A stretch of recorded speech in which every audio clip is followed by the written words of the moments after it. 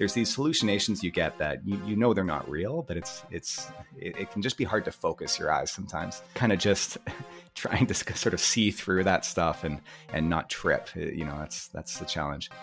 Excellence is about standing, and excellence is a requirement for your dream to come true.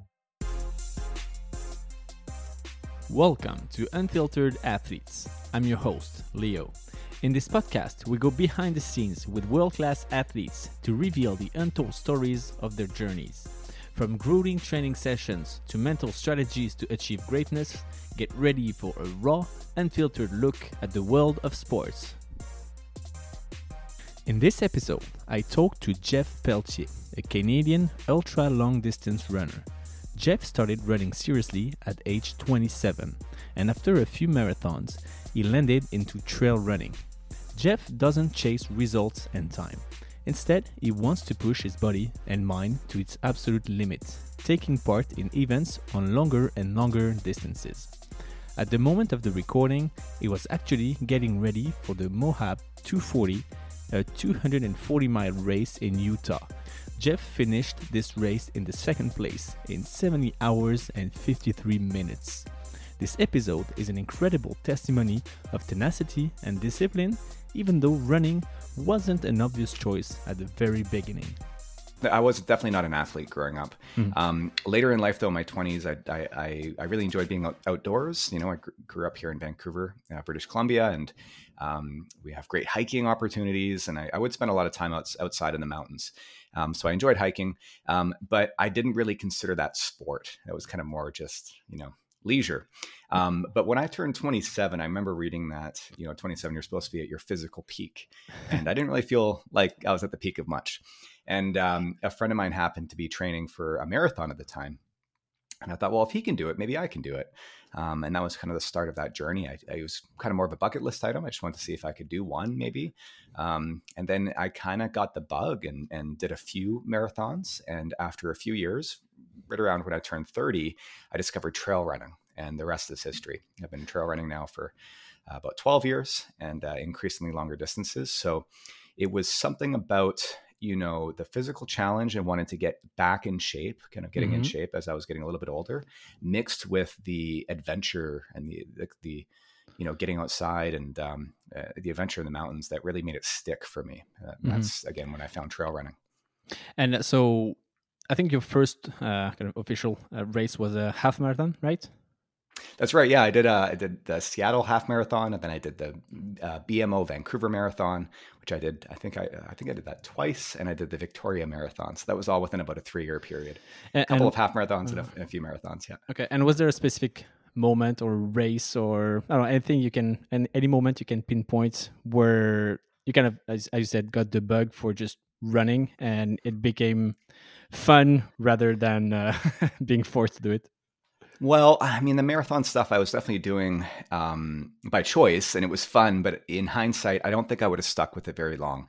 I was getting diminishing returns, especially by, the first race I did. I think I ran just over 4 hours or something for the marathon, and then I shaved off a half hour in the second one, and then the third one I shaved off maybe 10, 15 minutes, and I was getting these diminishing returns, and I could sort of see the writing on the wall.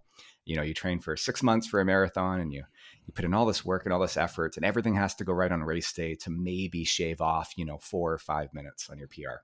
So it really is all about times, and it's all about, trying to always raise the bar and get faster. And of course, that only lasts so long. And so for me, it was when I did my first trail race, which was actually one in Hong Kong. I happened to be in Hong Kong and doing some traveling, and there was a short race there. And then I came back and did another one here, part of the 5 Peaks Trail Running Series in Canada. And doing those kind of first couple of shorter races, I realized that it can also just be fun and challenging just to go out and run for the sake of running, where time doesn't really matter. It's harder to compare times between different races in the mountains because every course is different. The environment's different. The weather can be different. So it becomes more just about going out and doing your best on the day, and it's less about exactly 3 hours and 4 minutes or whatever it might be your target. So I think it was when I started trail running that I realized, there's more to it than, again, these diminishing returns of, Mm-hmm. just times. And you can sort of set other goals. Yeah. Those could be distance based. It could be, whatever. But yeah, so I think it was doing those first couple trail runs that really changed it for me. And that's when I realized it was something I probably could stick with for the long haul as well, which is, I think, really important. And was it linked to the fact that, like you said, the marathon at some point you can only shave off so much, marathon Yeah. after marathon. Plus, at the end of the day, what you do is fighting only for you versus trying to, you probably had a very good level, but you would be, I don't know, 150 on 2,000 Yeah. runners. So you wouldn't have that Yeah. competitive mindset of, oh, I want to make top 10 or podium, whatever. When going to Exactly. trail, you don't really run after a time. You just run, you compare yourself to the others. And like you said, maybe you want to go and get more and more longer and longer distances. Yeah, I think there's sort of a contradiction there a little bit as well, because trail running tends to be a little less competitive. At least it feels less competitive than, say, marathon running or Mm-hmm. triathlon running, where people are really focused on themselves in the moment and wearing headphones and things. Whereas with trail running, there's a little bit more camaraderie. It's a mix of competition and collaboration, with your fellow runners, especially in some of the bigger and more remote races. You really are, there's a safety element, and you want to look out for each other's back. But at the same time, as you said, the field sizes tend to be smaller. So there is a chance of, maybe I can go for a top 10 in a race of 150 people. So it does kind of allow you to sort of, maybe aim for a podium whereas you would never do that in a big city marathon unless you were a professional elite runner. Yeah. And so if I compare to in terms of purely runners that I interviewed so far, most of them, whether they be, running at the Olympics or whatever, it's always they took the path of chasing that 1/10 or 100th of a second for 10 years, and you're sticking to that and trying to be the top 3 in the world and stuff like that. And that's their fuel. That's what keeps them going. For you, when you started taking that more seriously, what is it that keeps you going and training, I don't know, 5-6 days a week and traveling the world to do those crazy races? Is it more of a personal goal, or are you chasing something specific? Yeah, I mean, I think for me, right now my goals are typically more based around distance as opposed to time. I do want to run as hard and as fast as I can for a given distance, but when you're out there, say, doing a 200 plus mile race, over the course of several days, finishing is your first and foremost goal. And so I think what drives me right now is sort of seeing how far can I go? How big, how many mountains can I climb? How many tens of thousands of meters can I do in an event? So it's sort of trying to find the limit. And having said that, I think there's something pretty special about running a fast 10K race, training for it or a marathon, whatever it might be, where, you're really executing perfectly and you have your training down to a science. Mm-hmm. Whereas with these longer distances, it's a little bit more, I think there's more strategy involved. It's a little bit more about experience, maybe more like grit, as opposed to, pure kind of athleticism and just training. You can kind of overcome a lot in the moment. There's a little bit more of a psychological element. So that, to me, I like this idea of sort of having to really dig and, kind of, again, see how far is too far. And so far, I haven't quite found that limit. I'm sure I'll find it here soon. But for me, it's kind of, my goals tend to be distance based. Okay.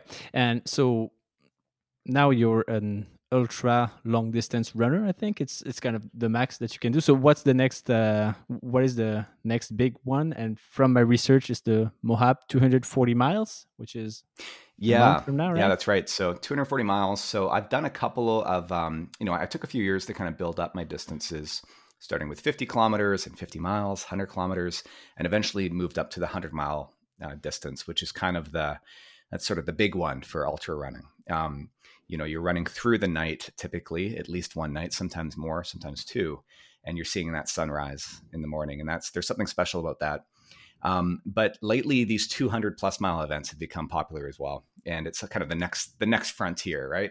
And I did a couple of them in Europe. I did one in the Italian Alps, one in the Swiss Alps. But my longest to date was about 220 miles, 360 odd kilometers. And so this one I have coming up is the Moab 240. It's 240 miles, which will be my longest event in distance, but with less elevation change than I had in, say, the Swiss Alps. So a little bit different. It'll be a little bit more of a running event versus, some of those events in the Alps are more like hiking events. You really are doing a lot of kind of zombie marching through the mountains in the middle of the night.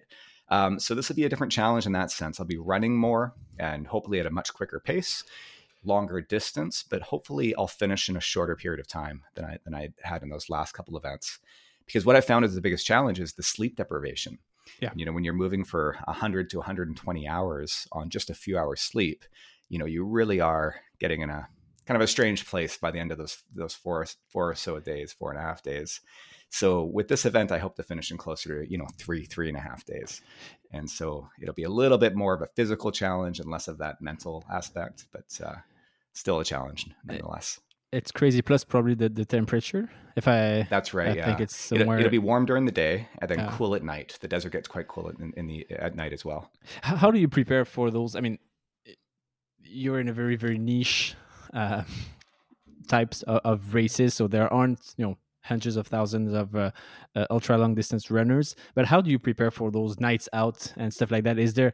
I mean, you prepare by training, but you don't. The same way people running a marathon, they don't run a marathon to prepare, right? They run whatever 15 kilometers or something like that. But for you specifically, how do you prepare for that, for sleep deprivation? And are you, diet, sleep, the physical aspect in general, plus the sleep deprivation? Yeah, how do you combine all that to make a race successful? Well, there's a lot of things that you can control. And really with ultra running, I think like anything, any kind of sport, you're trying to control what you can control. But I think even more so with ultra running, there's so much that's out of your control. Again, because you're in these environments that can be different from day to day, race to race for sure. The environment can change within a race. You might start in a valley and climb to the top of a mountain and a storm might move in.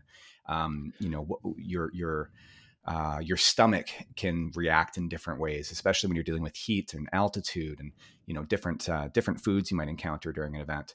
So, and of course, also your feet are always a variable as well. So feet, stomach, your head, these are all things that we try to manage. And part of that is done in training.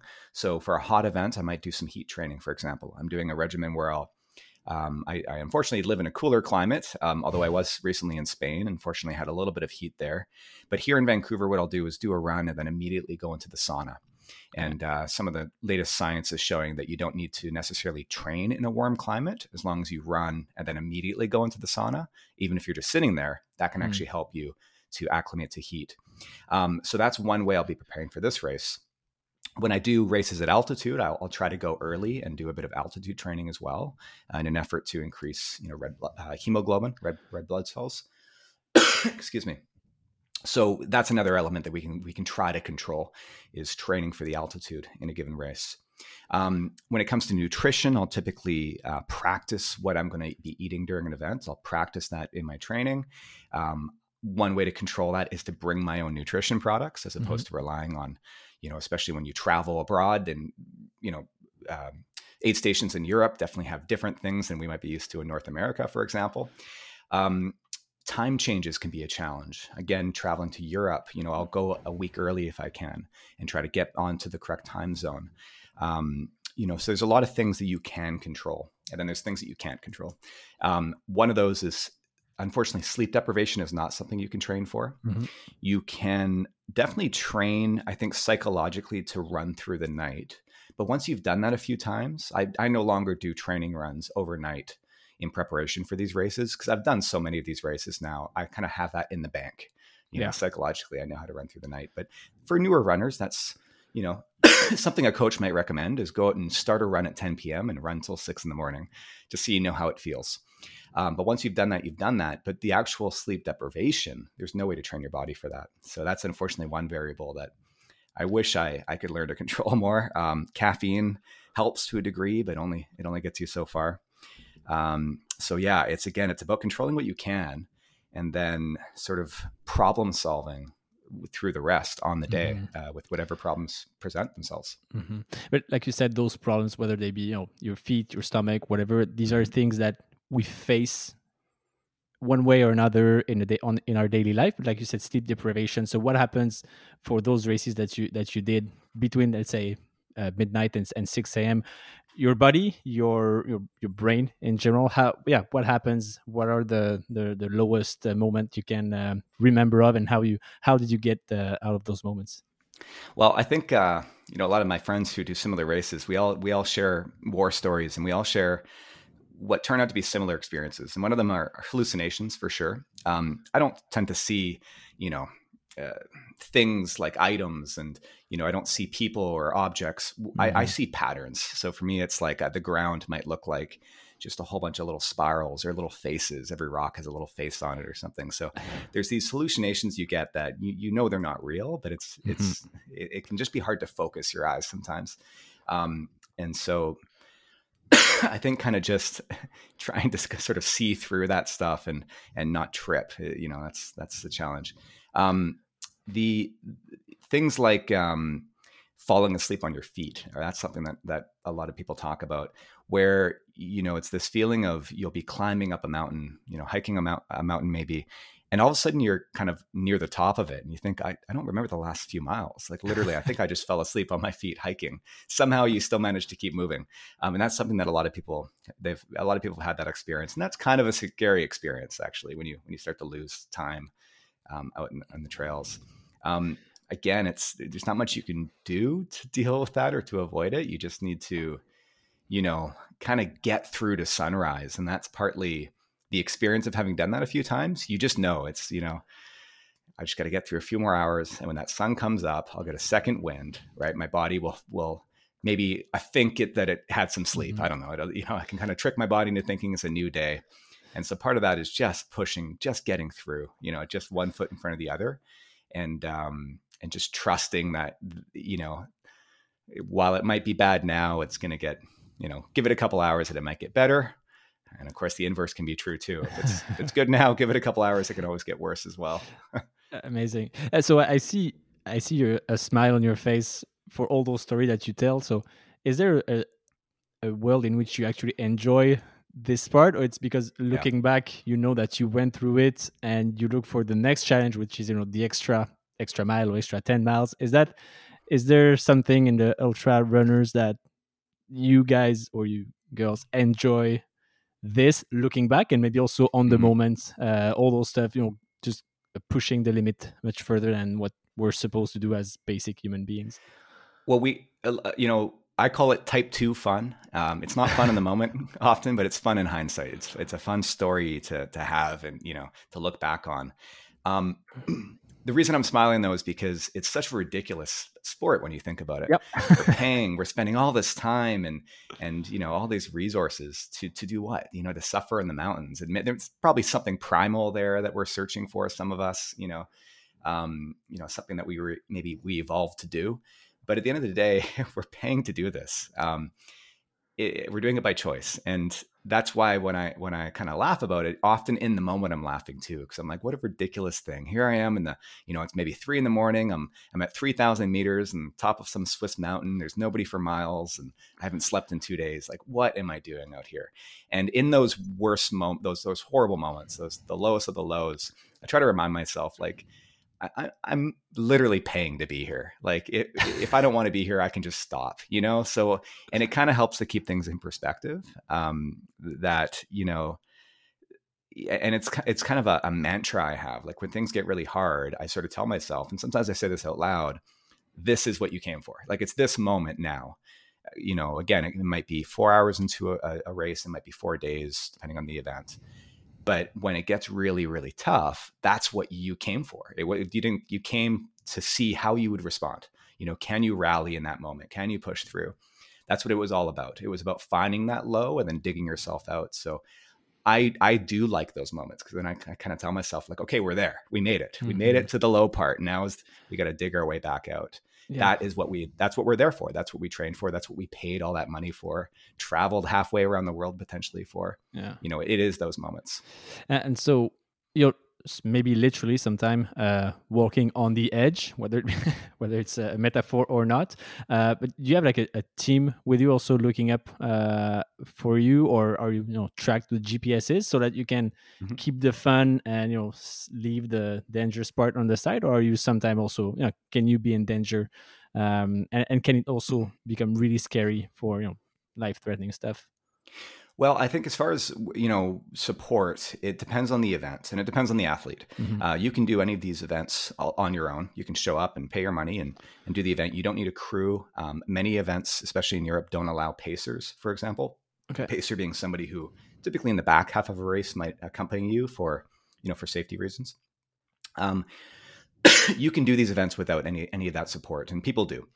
Um, the reason you can do that, you can just show up and do that, is because most of these events now, 99.9% of the events around the world, do have the runners, the athletes' safety at the top of their concerns. It's getting everybody back safely. We typically do have GPS tracking devices for the more remote events.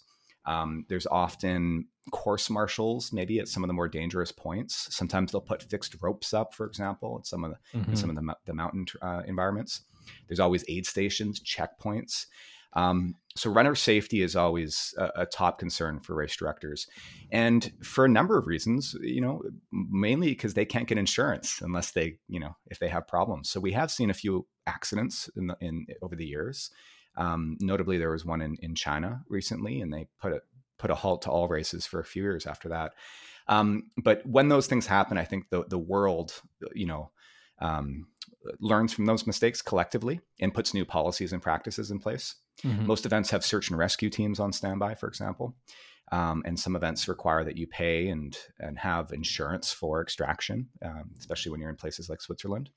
So the great thing about these events is that you can push yourself to the limit. You can be on that limit of whatever it is, fatigue, starvation in some cases, just really pushing yourself to the limit, but in a safe and somewhat controlled environment because there is a team watching your back. Hmm. Whereas when you're on your own and doing these things in the mountains can be a very dangerous place. And so when I'm out there training, maybe in the backcountry and doing, maybe multi-day fast packing adventures, for example, I always need to build in a margin of error. I need a buffer. I need to have extra equipment with me. I need to have extra water. I can never quite be on the brink of exhaustion. I always Yeah. need to have reserves because there's nobody watching my back in those scenarios. It's just me. So I don't get to push it as hard in training for that reason. Whereas in the races, you get to leave it all out there because that is part of what you're paying for. You're paying for that support network. Okay. And so, yeah, what do you think will be the limit moving forward? You said you want to keep growing distances. There necessarily is a maximum, at least for now. But yeah, what are you still chasing? You're what, maybe in your I don't know, 35, a bit more. Yeah. So For you reached in yeah, I theory mean, your peak at 27. You yeah, probably are actually at your peak or are around your peak. But yeah, what are you chasing now? yeah. I think I've accepted now. So I just turned 42, and I just Oh, accepted that I'm getting slower. I mean, I'm getting more experience, and I'm able to run further, and but I'm definitely not getting naturally faster. I think I've reached my potential in terms of speed. So again, for me, it's finding these longer distances, but I also recognize that there's a limit in terms of sleep deprivation. I mean, there's these mhm. events now that are 450, 600 kilometers, and again, the winners are going to be getting a few hours sleep over the course of 7-8 days, and it starts to get a little bit, well, it's not good for you. It's not good for your brain to go that far. So I think for me, it's seeing how quickly I can do these 200 plus, 240-mile events like the Moab. And then beyond that, I think it's probably looking at sort of longer distance, maybe fast packing, so unsupported challenges where maybe I'm, trying to cross a mountain range over the course of 2 weeks or so, or but where I would be sleeping, but maybe carrying my own equipment. So there's logistics involved. Then a couple of self-supported stage races where it is a racing environment. There's checkpoints and all that, but you carry your own equipment and you're responsible for carrying all your own food. So there's a little bit more strategy involved there. So yeah, so for me, it's kind of doing these longer distance things, but also building in a little bit more of the logistical elements where I have to where that experience that I'm gaining kind of helps me as well. So it's not just pure athleticism, because Mhm. again, I think as I age, I'm getting a little bit, I'm getting those diminishing returns that we're all too familiar from my marathon days. Okay. So there's one race that is, I think, the Graal for ultra runners or trail runners in general, which is the Ultra Trail du Mont Blanc in France. Mm-hmm. Yeah. Um, I think you participated last year. Is that something that was for you some sort of a peak, or didn't or didn't it really represent anything that you were really going after? Yeah, UTMB was a dream of mine for sure. It was a bucket list. One of my top, um, uh, desired races for sure. I have a couple other ones I still would love to do, like the Hard Rock 100 in the U.S. But UTMB is sort of considered the Super Bowl. It's a big Yeah. event, over 2,000 runners, um, which has pros and cons. It's a very busy and kind of chaotic race. It's not doesn't have quite the same sort of grassroots feel that I'm used to with Mhm. North American races. Um, but it's very exciting. I mean, there's thousands of people lining the streets, cheering you on, supporting you. Um, so that was definitely a dream come true for me. And I think I still have some unfinished business there, because while I ran it with my girlfriend Audrey, and we made a film about our experience. Mhm. And that film's been quite successful. um, my training leading up to it, I had done a different race a couple months prior that was much more runnable and flatter. So I think if I could do it again, I would focus on that race wholeheartedly for the season and Mhm. train in the mountains the entire season and really come prepared. And I also would probably leave the camera at home, just to see what I could really do. So I do have a little bit of unfinished business there. I think I could run a much faster time. But yeah, running it last year definitely was an amazing experience. And I think being able to make the film and tell the story, we had such a positive and continue to have such a positive effect, I think, on other runners who, maybe aspire to do something similar, or maybe didn't know that they maybe wanted to do that, but after watching the film, have maybe embarked on their own journey to Mhm. trying to run UTMB one day. Okay, very cool. So we touched upon the why of running and always getting further. Now the how. So you have a business, video production agency, and you do also you have like a YouTube channel. You do lots of videos slash films, movies. How do you do that? So if I compare, I would say your full-time job, this is my full-time job or my company, your video editing is the podcast for me, then that fills my whole agenda calendar. There's no more room for, there's maybe a room for like a 30-minute run once a week, but you have Mm-hmm. to train for those. It's probably your number three occupation in your life. So yeah, how do you combine all of these things? So more on the logistical aspect, and also Mm-hmm. yeah, how do you combine them in filming your runs, and then your runs having an impact on your business and all that? Well, my business, fortunately, I've been running my company, my agency, for 18, going on 19 years. So I have a business partner, and we have a great team that we've built. And so for me, that's a little bit more of a part-time job now, and Okay. that's really been the key to my success. That's freed me up to be able to train more and have training really be kind of a part-time job on its own. It's something I prioritize. It Yeah. doesn't just I don't just squeeze it in. And by extension, my YouTube channel, which is essentially documenting my training and my racing, although it's a job unto itself as well. Definitely, there's a lot of editing involved. Um, but really, it started with the flexibility that my business, which is my primary income, it's the flexibility that it affords me. That gives me that time, and I'm able to travel and work remotely. Especially when I'm in Europe, I can work in the evenings, take calls with my team. So that's really been kind of the secret. So that was a couple of decades in the making. And it's really just been Okay. the last 3 to 5 years that I've really had the flexibility and a bit more time to Hmm. dedicate to everything else. And that's why and how I've been able to grow my YouTube channel. And as I go on now, I'm spending more and more time on the YouTube channel and less time kind of focusing on my original business, and trying to build it into its own business as well, for kind of the longer term, kind of the next phase of my life. Hmm. Hmm. How do you do that? So it's been growing. You've been having more and more viewers and followers.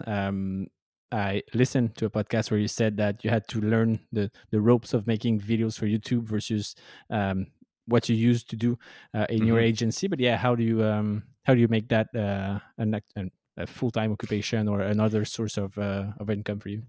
Yeah, I mean, so the technical aspect I sort of had already because I'm a camera person and a video editor by trade. I've directed, I've interviewed people. So when I make my films, sometimes I make them in more of a documentary format. I'm interviewing people, I'm shooting B-roll and drone footage. That stuff I knew how to do.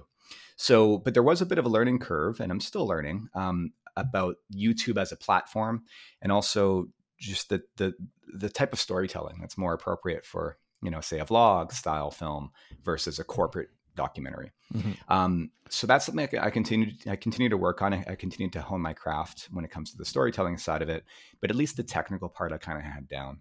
Um, the other part is, I definitely have a business background, and I've been essentially in sales all my life, writing proposals and things. So I'm able to now apply that to building some of the relationships and the partnerships that I leverage on the YouTube side to help to fund some of my adventures. So Hmm. I'm used to writing proposals and pitching ideas for projects. So that's partly how I fund my lifestyle now and the projects that I'm pursuing. Hmm.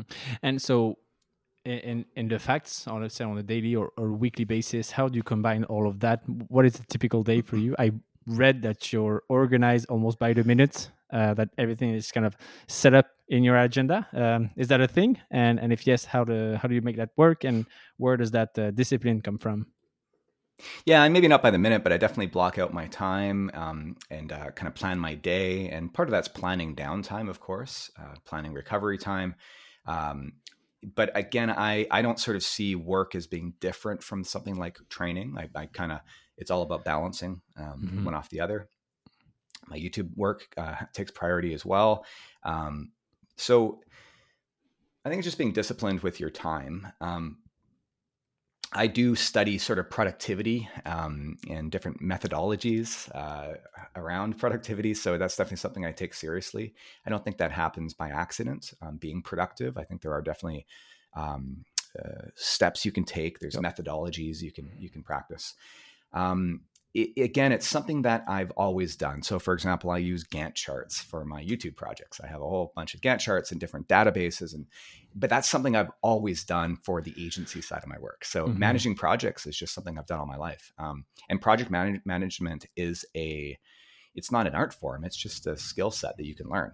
There are tools you can use, and there's Yeah. there's a method to it. So I manage my life as a series of projects. When I take on an objective, it's just there's a goal, there's a deliverable I'm trying to achieve, and I manage it like any project, whether I'm planning a trip, planning a race, and my training for it, planning a YouTube film, or planning the purchase of a new vehicle. I mean, there's it's a project, and it can be planned like one. So I think, yeah, I think I benefit from my experience as a lifelong project manager. Hmm. Nice. Well, that definitely helps. I'm still trying to learn that those productivity tips and tricks. Is there one to prioritize? Is there a life hack for prioritization Mhm. that you can give me or give the audience Yeah. in general? For example, assume tomorrow you have training planned from, let's say, 4 to 6 p.m., and it turns out that you have an issue at the same time that comes on your YouTube channel, and someone calls a meeting in your business. These are things that happen on a daily basis, almost. Yeah. How do you deal with that? How do you prioritize?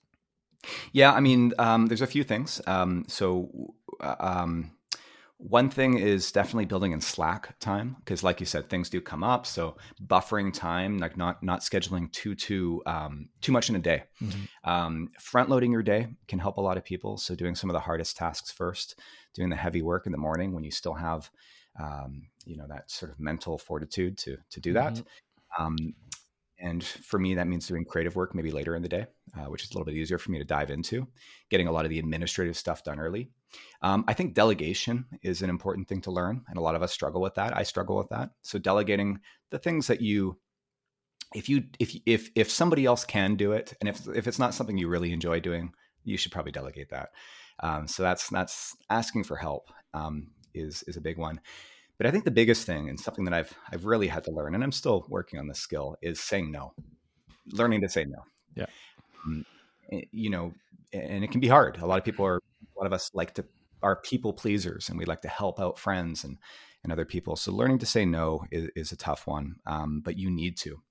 One of my mantras is you can do anything, but you can't do everything. And so it's just a matter of what you prioritize in life. And some of us have more time than others, more disposable time. Some of us have, I don't have, for example, kids. If I did have kids, I'd have to say no to more things. Yeah. I have a bigger bucket I can fill because I do have more of my own time. Again, I have more time than most people because my business is more part-time for me now. But at the end of the day, there's still a limit. I still have Mm-hmm. to say no to things. And for me, that might even mean, what races do I take on in a given year? What trips are we doing? And these are all great problems to have, but sometimes there's so many things you want to accomplish, and you have to sort of say, well, I can only do 2 or 3 of these. I can only run 2 big races maybe in a year. So what are they going to be?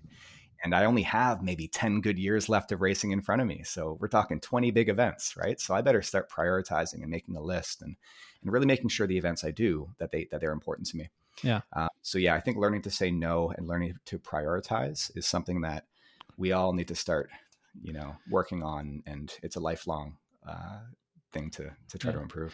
What are maybe 1 or 2 recent things that you said no to, that you would, your instinct would have told you to say yes to? So I got invited. We just got back to Europe. We got back from Europe about, what was it now? 5 days ago or something. Yeah. Here. We were in Europe for 3.5 months, starting with a month in England, and just had an amazing time doing different adventures and races, filming a lot of content. And I have months of editing work now to do to catch up on. And while we were still in Spain, before we left, I got an email from an agency who was working with the tourism department in Europe, and they wanted me to do a trip there. They said, hey, we'd like to bring you over to Europe to do some vlogging for a couple of weeks, all expenses paid. And they had a whole itinerary. And I said, well, first of all, I'm in Europe, but I'm leaving in a week. And I can't come back in 4 weeks. I can't say yes to that for a number of reasons. One of them is I have this other event coming up. But also, I mean, for me, it's the carbon footprints of doing 2 trips in a 2-month period. I mean, I can't justify doing that. But also just my time. Yeah, but it was so tempting to think, oh, maybe I could squeeze this in. Maybe I could make this work. But it was a job. I mean, it is work. It would have been an intense sort of 10 days of travel and filming that they wanted me to do. But I had to say no to that. And great problem to have, to be turning away opportunities. But that was one that it was an easy one essentially to turn away, because it would have been too much. And I would have been stressing right now about how I have this other trip coming up in 2 or 3 weeks. Okay. Yeah. So, yeah. Cool.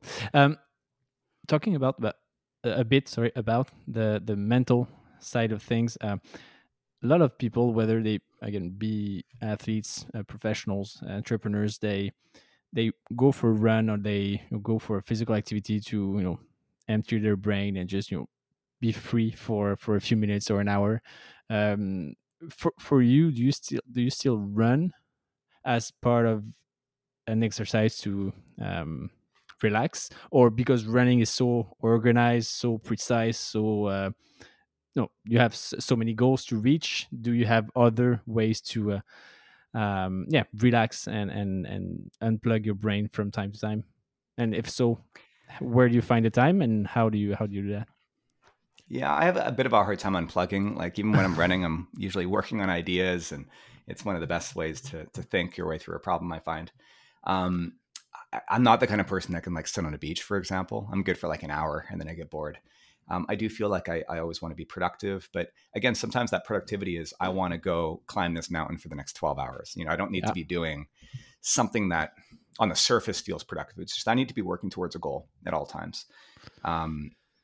So, but to me, that is relaxing, I guess. That's sort of, it makes me feel like I'm on the right path, literally or figuratively. And the only thing I do, I grew up watching a lot of TV, and I do like unplugging and shutting off my brain and watching, Netflix or whatever it might be. So I would say that would be my one kind of guilty pleasure, is maybe watching too much TV. I like to tell myself it's research, or it's, as a filmmaker, but yeah, that's probably one thing I could do less of maybe, but I definitely do like to unplug at night and watch TV. Okay. So yeah, because you seem to be very goal oriented, growth mindset. And like you say, I have some sort of a similar mindset where I say doing the podcast is my way to relax, but no, because I'm preparing. I was thinking about it in the car this morning. I woke up a bit Mm, earlier to prepare. Then I have all this. Then I have to debrief, take notes, blah blah blah. I know I didn't relax really, but it's just yeah. like you, just 1 hour of doing nothing feels like a wasted hour. Hmm. But yeah, anyway, it's just I was just curious to see how you approach that, because that's one thing that you can do for a certain time, but at some point it might just explode, because the moment you consider being relaxing are actually just another type of work or creation, or your brain and your body working. So anyway, it's just I do something that I though. I find do interesting. prioritize sleep. Like that is one thing that, you can't be in a high stress state all the time. Yeah. And especially when you are doing a lot of physical, also mental gymnastics, when your brain burns a lot of calories as well. And I've really learned the importance of rest. And for me, that might be, 9 hours of sleep a night, Hmm. sometimes even a nap during the day if my training volume is quite high.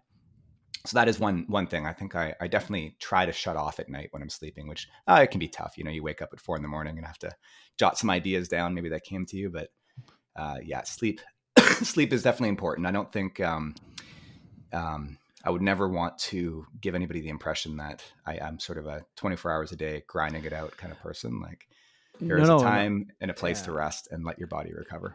Yeah, Yeah, exactly. And I know people that work less and sleep less, and they are okay with the 5 to 6 yeah, hour night calendar. But for me, it's minimum 8 hour during yeah, the week. And I know whenever I have 7 hours of sleep, the next morning takes takes time to start. But yeah, I guess I'm lucky enough, just like you are, that when I just put my head on the pillow, it's all gone.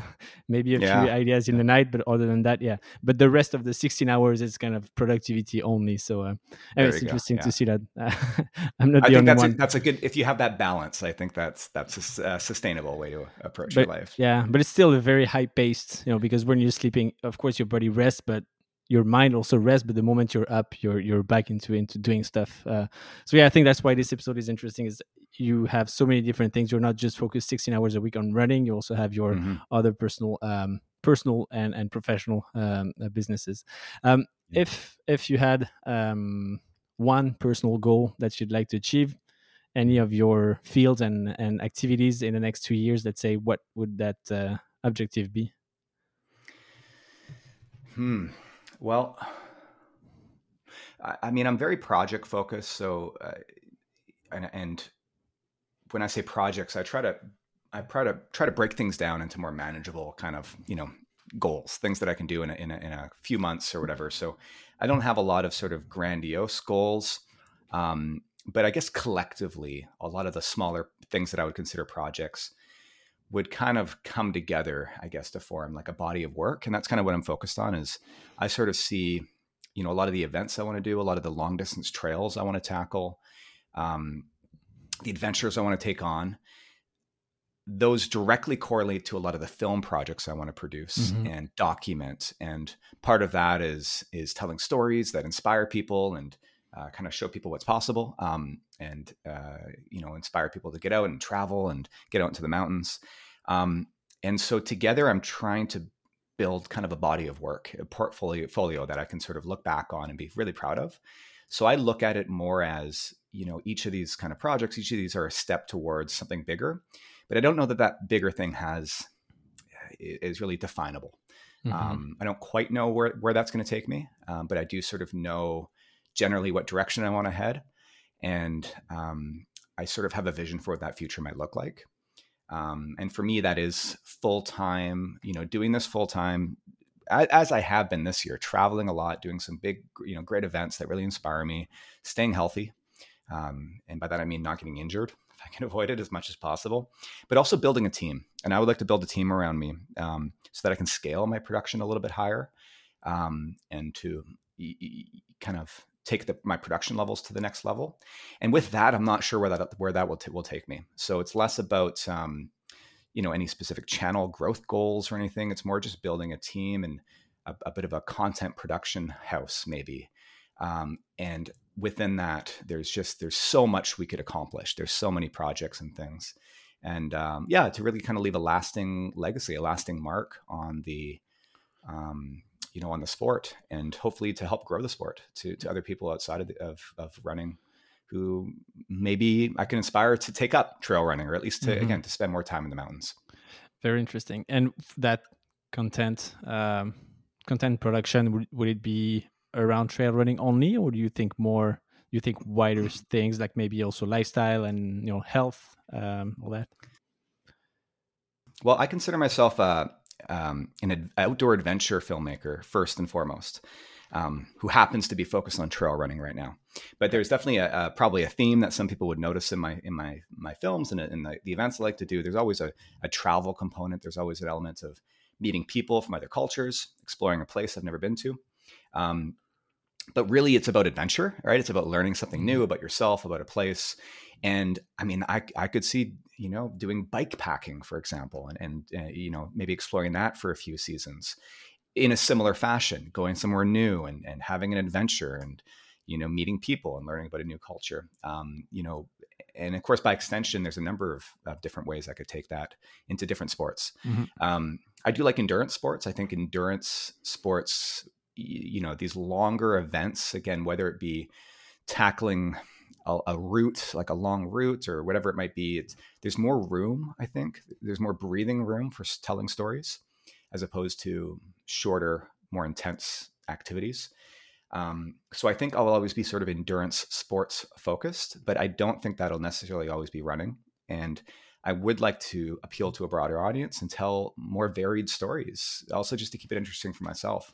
And of course, there's definitely an overlap there with just traveling in general. So I could see kind of maybe not becoming a travel generalist, but I think just sort of exploring different types of adventures, maybe a long distance sailing race or something I could do, and tell a story about that. I think that if I can learn to tell good stories and sort of develop a style, I think people will be willing, hopefully, to watch those no matter what I'm sort of telling a story about. Very, very interesting. If you had 2 minutes with 10-year-old Jeff, what would each say to the other?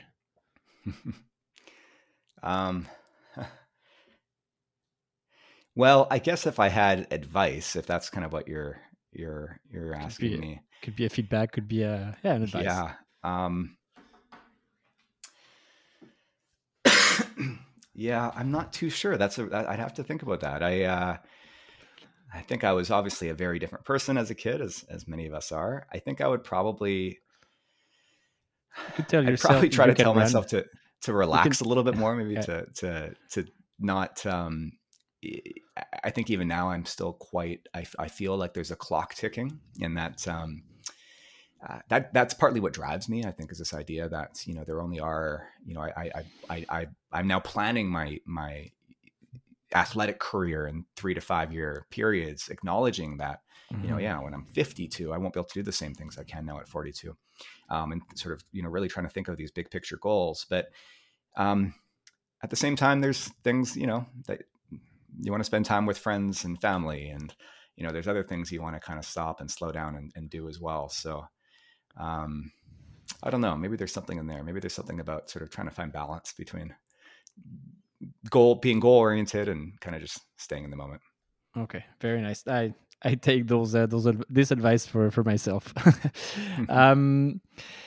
Where should people follow you? So you're active on Instagram, you're active on YouTube. Where exactly should we? Those are my two main channels. Instagram's kind of a more real time, sort of post photos every couple days typically.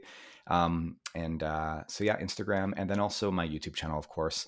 Things are usually a little delayed there. I do have a bi-weekly vlog series where I document my training and my travels, and that's usually just highlights. And then my films typically follow from those adventures a few months later when I finally have time to edit them. So I have projects now from starting way back in March when we went to Patagonia that I'm still working on the editing for. So there'll be films rolling up in those as well. Isn't that a thing that you should try to delegate? The editing part of your journey? Yeah, that's one area I struggle with, because the editing process is such a integral part of the creative process, the storytelling. So as a better example, one thing I am going to try to delegate moving forward is animation, creating maps and things like that. That's something I'm not very good at anyway, nor do I actually really enjoy doing it. So that's an easy thing to delegate for me. Whereas the editing and that's sort of, it's a trickier part to delegate. I am going to probably try to find some people to help me with more of the educational style content that I tend to do from time to time, because that's a little bit less creative. That can be scripted and executed. Okay. Yeah. Nice. If there was one athlete, ideally Canadian, sorry, but if not, that's fine, that you would like to hear on a podcast like this one, who would that person be? Well, an early inspiration for me was Ray Zahab, who is based in Ottawa, and he's a Canadian adventurer and athlete who he's inspired me since day one. And he does huge self-supported adventures in the Arctic and in the desert. He's run across most of the world's deserts. And I'm fortunate now to be able to call him a good friend as well. And so he's somebody who continues to inspire me. And, we're planning to get out hopefully soon on a big adventure together. So yeah, Ray Zahab is definitely somebody that I think we can all take life lessons from, especially in light of some of his recent sort of health problems he's had as well, and how he's overcome those challenges and come back to doing what he loves to do most. How do you spell his name? Yeah, so Ray Zahab, it's Zahab. Oh, Ray Zahab. Okay. All right. Yep. Cool. I'll look him up. Yeah. Okay. Finally, the last question that I always ask is, so I'm building at my cottage up north what I want to call a museum of sports. I have a few gears from the people that came on the podcast. Is there anything from one of your past races, a race number, anything, a sock, anything that you think of that might be a good addition? Yeah, I was thinking about that, trying to think of what sort of exemplifies sort of mountain ultra running. And yeah, I mean, I think one thing that sort of trail runners wear a lot are buffs. You can wear a buff. It's one of these sort of all-purpose items that I always wear around my wrist, and then I can wipe the sweat. Or if I get cold, I can wear it around my neck, or even wear it as a little toque. Yeah. And I think that probably would be something that I would put into something like that. Would be a buff. Sweet. That I've used in a couple of events. Yeah.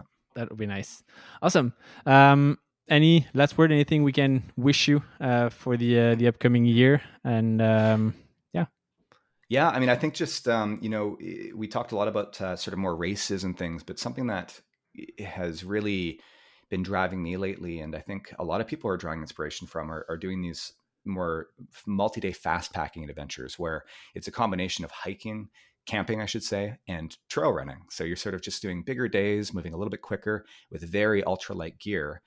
Or even in Europe, you can do this by going hut to hut and running hut to hut. And it really becomes like a running adventure, or part running adventure, part running vacation, especially when you're staying in the refuges and you can eat these great meals and really move swiftly through the mountains. So I would sort of encourage everyone to maybe, if you want to learn more about that, check out my YouTube channel. I have some films about fast packing and talk a little bit about the gear and how you can approach that. Because I think for a lot of us, especially as we age and we get less competitive and we're looking for a new challenge, doing these self-supported multi-day adventures might be exactly what will keep us moving nice into the future. Very cool. Yeah. I'll watch more of those and hopefully get inspired for my next vacation. There you go. Yeah. Awesome. Thank you. Thank you so much, Jeff. That was a lot of fun, very inspirational. And I want to keep moving forward with my project the same way you did with yours. Yeah. And best of luck. And it's been a lot of fun. Thanks for having me. If you're still here, it's probably because you liked the episode, right? So, if you want the podcast to grow and get more exceptional athletes, you can play your part by following us on your favorite podcast platform and on Instagram at unfiltered.athletes. It really helps us. And until next time, enjoy life!